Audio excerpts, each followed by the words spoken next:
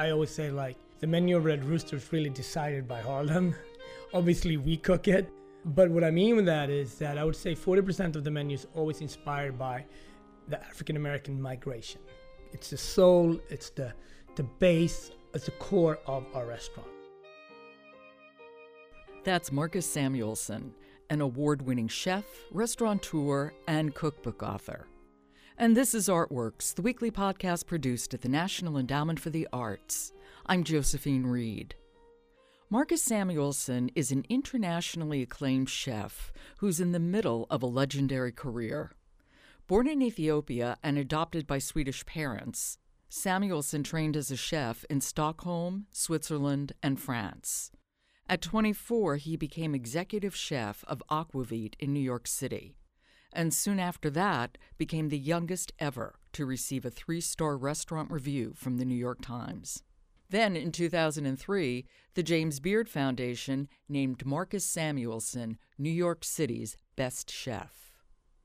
Marcus served as guest chef at the White House under the Obama administration, where he planned and executed the president's first state dinner, which honored India's prime minister and 400 guests. He's often seen on celebrity cooking shows like Top Chef, Chopped, and Iron Chef.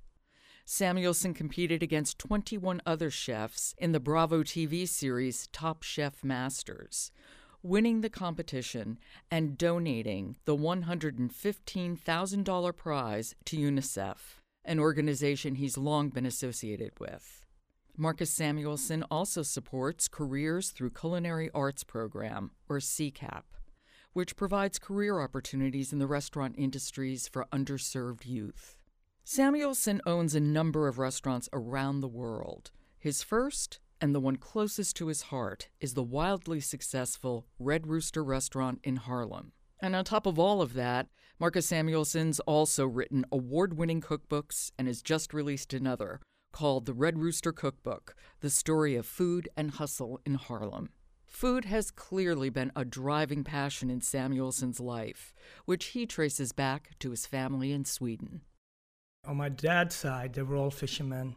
So every summer when school was out, we went up to the village of Smögen on the west coast of Sweden, and we were fishing from June to August. And not just fishing, because once you're done with the fish, you got to clean the boat, and then you got to also take care of the mackerel and the crab and the lobster and the cod. And that led me to preparing food, whether we smoked it, whether we cured it, whether we cooked it. And on my grandmother's side, she cooked every day home-cooked meals. I've never been to her house, and the first thing that hits you is the smell of food. Whether it's chicken stock, or chicken soup on in the kitchen, whether it's freshly mushrooms that's been picked, or berries on the kitchen table that needs to be picked. There was always a season for something. And you decided to cook professionally, and you make it clear that you have to give it everything and basically sublimate yourself for a while to move through that rigid training, and it really was quite rigid. If you don't mind, I'd like you to describe what it was like being in those kitchens and the people you worked with there. I mean, my training is something that I still go off every day in my life. Because what I really got, of course, I got to learn how to behave in a kitchen and be in a kitchen. But more than anything, I learned about to deal with different situations. Someone said something to you in French. The next person spoke German to you. The next person gave you a different challenge. I was in many diverse environments, all evolving. Food and hospitality. It was all done at very high level. It was all done with guest is number one. And it was all done under teamwork. And the hierarchy of the kitchen cannot be broken. During that time, I'm curious about your own creative process. How is it operating then? How is that working? Well, my creative process is the notepad that I've had with me through all my life, right? Because at that point, there was no creative outlet for me. I was a number as a commie. And a commie is like an apprentice chef. Yes. A chef in training. Yeah. And every year they had about 60 commies come in, 20 got fired, 40 got to stay. But no one really asked you, hey, does anyone have an idea? That wasn't the time. It was not the time for me to do that. The time for me there was to be a very committed commie that can deal with the task at hand. On my spare time, that's when it was the outlet for me to be creative. So very often on our days off, we cooked. And it could be my Malaysian roommate that, wanted to know more about Swedish herring, or it could be our friend from South Africa that brought up, a dish from Cape Town. So it was these potlucks dinners that we all as chefs and commies, we played card, ate, drank, and were 21 and just did stupid stuff. But it was through food, but also the narrative where we came from. So those were our creative outlets.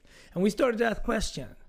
What if I mixed this Malaysian curry with grilled turbo? Simple things like that.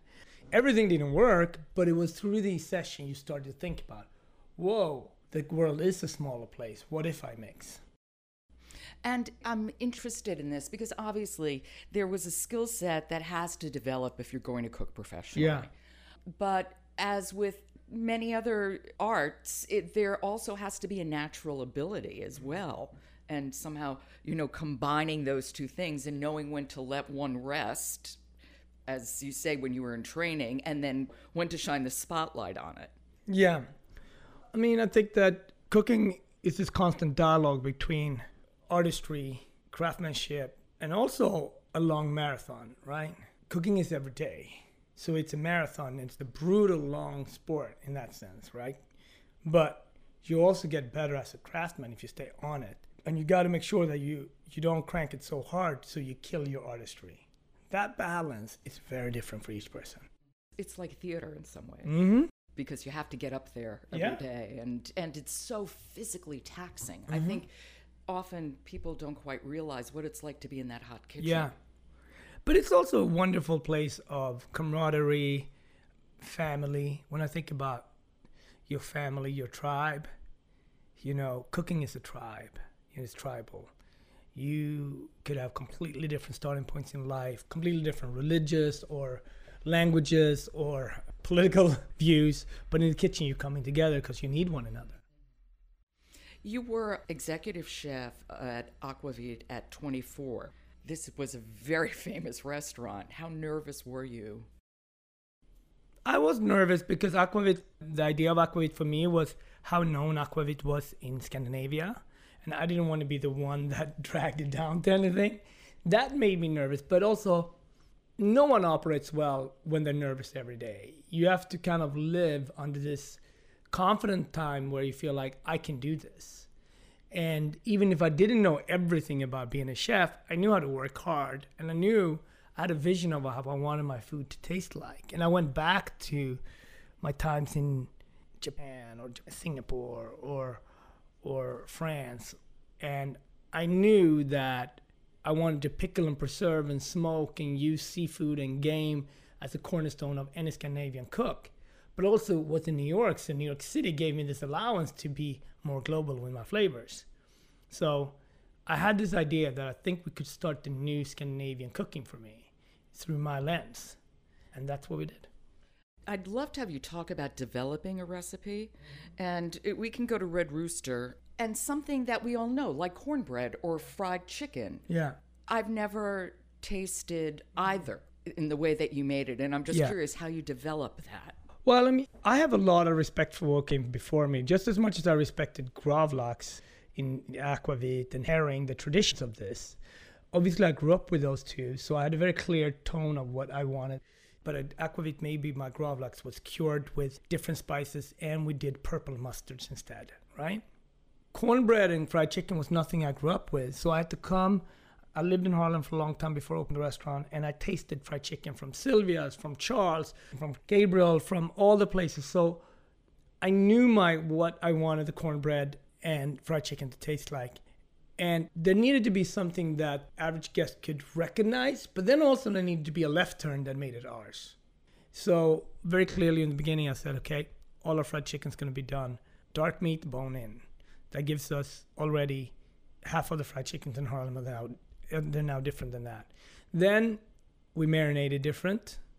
So the way how we process the bird is different. And then the flour mixture and then the spice mixture. Those are sort of the ones that you can control. Then, of course, you can control the bird size. So I picked a bird that is not too big because I don't want too much water content. So I look at it very much from a traditional point of view, but then also how can I improve from there, right? And cornbread is the same thing. Like I wanted this idea that it was sweet, almost like a pound cake, but yet salty, so it would work on this sweet and savory section, right? So that's just by tasting a lot, and a lot of the food is inspired by the migration. I didn't grow up through that. That's not my experience, but I was inspired by it. But the fact that I didn't grow up around it allows us to reference it, but not cook exactly like if it would have been from Virginia or if it would have been from North Carolina. Now, what goes into making an excellent neighborhood restaurant that's a first-class dining experience, but it's still a neighborhood restaurant? Yeah. Again, that's a juggling act. Yeah, I mean, I think American food and urban American food, if you think about the cities, when I came to the States, you know, you basically had New York, San Francisco, Chicago that had incredible food. But now every city in America has really good food, and that's fantastic. And so the development of a neighborhood restaurant over the last 15 years has been incredible. So that the guest, the consumer, demands good food wherever they live, whether they live in Orlando or they live in Berkeley, right? And that's great. So we knew that the quality of the guests and the foods were there. So now it was really, okay, how do we create trust from the neighborhood and the community? And that for me came down to allowing walk-ins to come in, because pretty quickly we realized we had 3 customers. We had the visitor that was from either Kansas or Stockholm or Paris, and they very much booked Red Rooster online. That third day, second day when they're in New York. Then you had the New Yorker that was still pretty traditional, that called or maybe booked online, but it was a night out. We're going uptown and we might go to the Studio Museum or the Apollo. And then thirdly was the Harlemite that said, hey, this is my neighborhood. I'm not making a reservation in my own neighborhood. Why would I do that? Which perfectly makes sense, right? So it was really about understanding these 3 behavior of customers and allowing all 3 to be celebrated at the same time. What goes into putting an entire menu together? Well, I always say, like, the menu of Red Rooster is really decided by Harlem. Obviously, we cook it. But what I mean with that is that I would say 40% of the menu is always inspired by the African-American migration. It's the soul, it's the base, it's the core of our restaurant. 40-50% has that inspiration. It's Harlem, it should have. Then, as Harlem is moving constantly, El Barrio east of us, Puerto Rican based, but also Mexican now. So there are a lot of dishes that has both Puerto Rican influence, but also Mexican influence. Then Harlem is also a place for immigrants, other immigrants. So I'm an immigrant. So a lot of the food has inspiration from immigrants. Like there's a West African community in Harlem. There is a Jewish community in Harlem. There's always been an Italian American community in Harlem. That's why we'll always have several dishes that has an Italian spin on it. So that is how I think through the menu, constantly juxtapose these things. Physically, the way Red Rooster looks, there was a look that you were going for. If you want to go out for a dining experience, it is a perfectly logical place to go. And if you want to go in and sit down and have a meal, it's a perfectly logical place to go. What were you thinking when you put it together? I thought a lot about Lenox Avenue and how we can celebrate this iconic boulevard. And I wanted the kitchen to be the theater. So the stage that pulls you in. So this light, this open fire that you see whether you're outside Lenox and looking in. So the focal points are really the big bar. So it says, hey, yeah, you're welcome.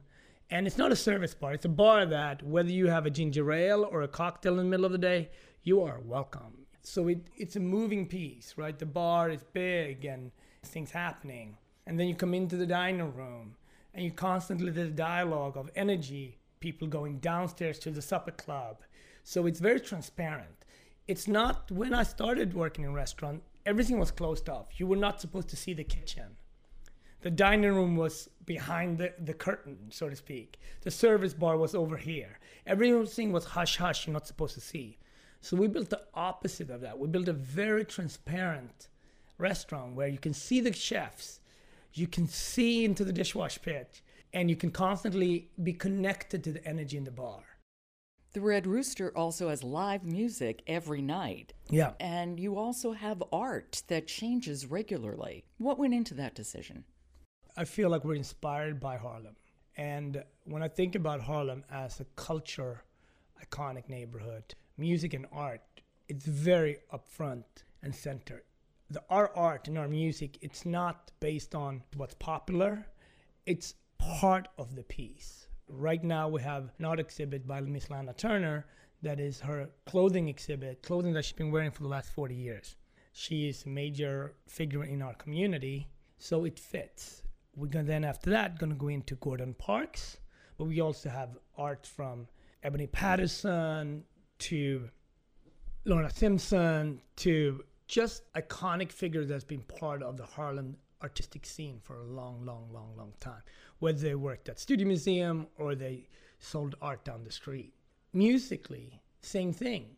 You know, when we walk in a neighborhood where so much of coming to the Apollo, coming to Harlem to play and perform was a big deal, it still is a big deal. So to honor that, I felt like having the music experience really sets the tone on how you dine and celebrate in this place.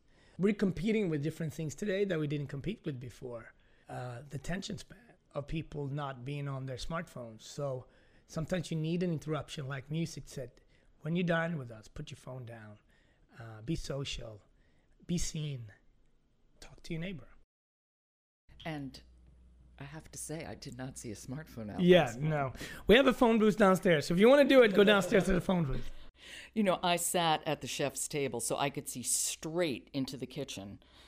And when the music came on, I saw that not just the customers, but the floor staff and the kitchen staff immediately started moving and nodding to the music as they worked. Yeah, you mentioned it before, theater and restaurant are hand in hand. And that's why theater people very often work in restaurant and they're fabulous at it because it's just another stage. So I think that allowing our guests and allowing our staff to enjoy all the experiences is important because we want to be an upbeat place. Days like yesterday, it's hard days. It's hot.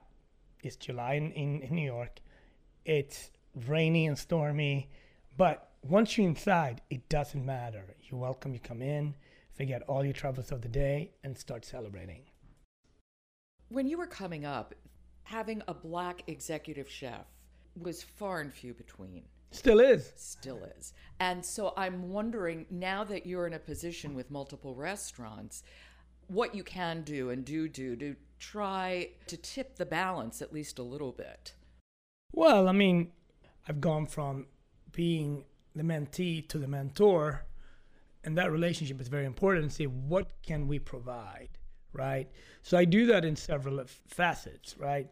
Multi-restaurant is one way to provide multiple places for young people of color, young women of color, young chefs in general to get a chance to be exposed. Number two, CCAP, Careers Through Culinary Arts, working really hard, making sure that inner city schools gets into our field. It's a great field. And then constantly being a restaurant of teaching, right? And giving opportunities. So young chef Tristan that is there, works at us. He just came back from working 6 months in Sweden. We're sending another kid that never had a passport to work in a restaurant in Bermuda. You know, give these guys a year or 18 months or so, and they're going to become executive chefs.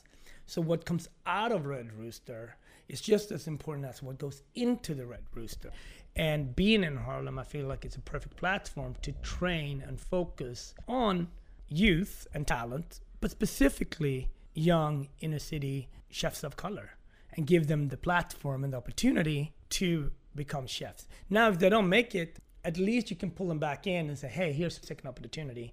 Then it's really up to them. But it says two messages. Hey, here's a place to aspire to, and here's a place of learning. And the more we have of that, the better. And I have to ask you, because of the way you were trained, where it was chef and a rigid hierarchy, how do you run your kitchen? I'm responsible for 165 employees at the restaurant and 700 total in all the restaurants. So hierarchy is important. You can't run it the way I was coming up. And that's a good thing. You know, we don't throw pots and pans at our junior young cooks anymore. No one's get punched in the walk-ins anymore. And I don't suggest that those things were great stuff. I'm glad that that stuff is sort of the dark days of running a kitchen like that are behind us. But discipline and being focused in a kitchen will always be important because it's a dangerous workplace. When stuff comes out of that fryer, it's hot. When something comes out of a steamer, you have to say behind because it's hot. So part of the hierarchy is there because it's a very dangerous workplace where people in different skill sets and experiences are working in a very fast pace. And the only way to do that is to have one boss. You have 700 employees, you say? About, yeah. How do you keep the focus? They're putting out food in your name. How do you make sure that that's a first-class dining experience? Well, it's very hard, but first of all, I don't do it by myself. There's teamwork. Anybody that does what we do without, the first thing they would say is, I am no one without my team. So then it's about creating environments that incredible talented team member wants to work within because it's a diverse environment, because it's fun, because it's energetic, because it's cross borders, because it's uplifting, because hopefully what we do brings out the best of each other when we make mistakes. You know, all of those things, because it's about culture, because it's about people, because it's about hospitality. That's what we do, whether it's in London or Stockholm or Gothenburg or Bermuda or Harlem. So my team in Stockholm is led by other people that have worked at Red Rooster. And what about you? How often can you get in the kitchen and cook? I try to spend half my time in the kitchen. It's obviously very hard, but I also have to trust the training process. I certainly think I want Sid and Tristan at Red Rooster to fight through themselves because it's part of the learning. So you have to trust the process that you put into place. And that is the most important thing when you are a chef at this point for me is to training, having them go through adversity, which every chef's going to go through, and then come out of that like, actually I know how to solve that now because I have the support from the team. And I made a mistake here, but you know what? I'm not going to make that mistake again. I love to talk to the chefs about that special didn't work. Boy, were we wrong. But this is what we came out of instead. And that's much better. Some of the best dishes ever in the history of cooking comes out of mistakes. We have to remember that. Yeah, of course. You're a chef with such rigorous training. How do you balance your creativity with that rigor? How does that work together? Well, I wouldn't be the person I am without creativity. And it's very challenging, but it's also what makes life so good and sticky. There's a couple of processes that I go through when I think about creativity. I think about it through food. I always think about it's like a crescendo. You want to build this up, and then you want to drop it, and then you want it to be very contradicting and have complexity. But for the guest, it should just be like one bite. But there's a lot of things that needs to happen in there. And that's my creative process. When I think about it, like being from Ethiopia, growing up in Scandinavia, living in Harlem, there's a lot of contradictions and complexities and all that. So the creativity follows my experience. You know, and Marcus, I'm just so curious because you are so good about walking that line of honoring traditions and moving forward, not being stuck. Yeah. What goes into achieving that balance? I think it's many things. First of all, I lived in 7 different countries, right? And I mean that in the sense of, so I've been uprooted many times. And for that specific thing that you were asking about, that could be helpful because I've seen things from many different point of views. Whether you're in Africa, or whether you're in Scandinavia, or whether you're in Switzerland, it's different than the lens from France. I've seen many different things, and I've seen many different ethnicities caring about things, but they express it differently. Doesn't mean that one does it better than the other. If you think about the word restaurant, it goes back to the word what restaurant means. It means to restore a community. And you do think about that, right? Because restaurant jobs can't be outsourced. Very few jobs can be outsourced in a restaurant. So you have this incredible opportunity to bring in people from the community, servers, cooks, hosts, etc., vegetables, farms, local fish from the community. And you can then present it to the locals, and it kind of had to be checked by the locals first. And then both the restaurant and the locals said, hey, this is our place. We built this together. Once you've created that, which is very rare for a restaurant, but once you've created that, it's magic. Marcus, thank you for giving me your time. Thank you. So appreciate it. Thank you. That's Marcus Samuelsson, an award-winning chef, restaurateur, and author. You can find the Red Rooster in Harlem at Lenox Avenue off 125th Street. Marcus Samuelsson also recently published The Red Rooster Cookbook, the story of food and hustle in Harlem. You've been listening to Artworks produced at the National Endowment for the Arts. To find out how art works in communities across the country, keep checking the Artworks blog or follow us at NEA Arts on Twitter. For the National Endowment for the Arts, I'm Josephine Reed. Thanks for listening.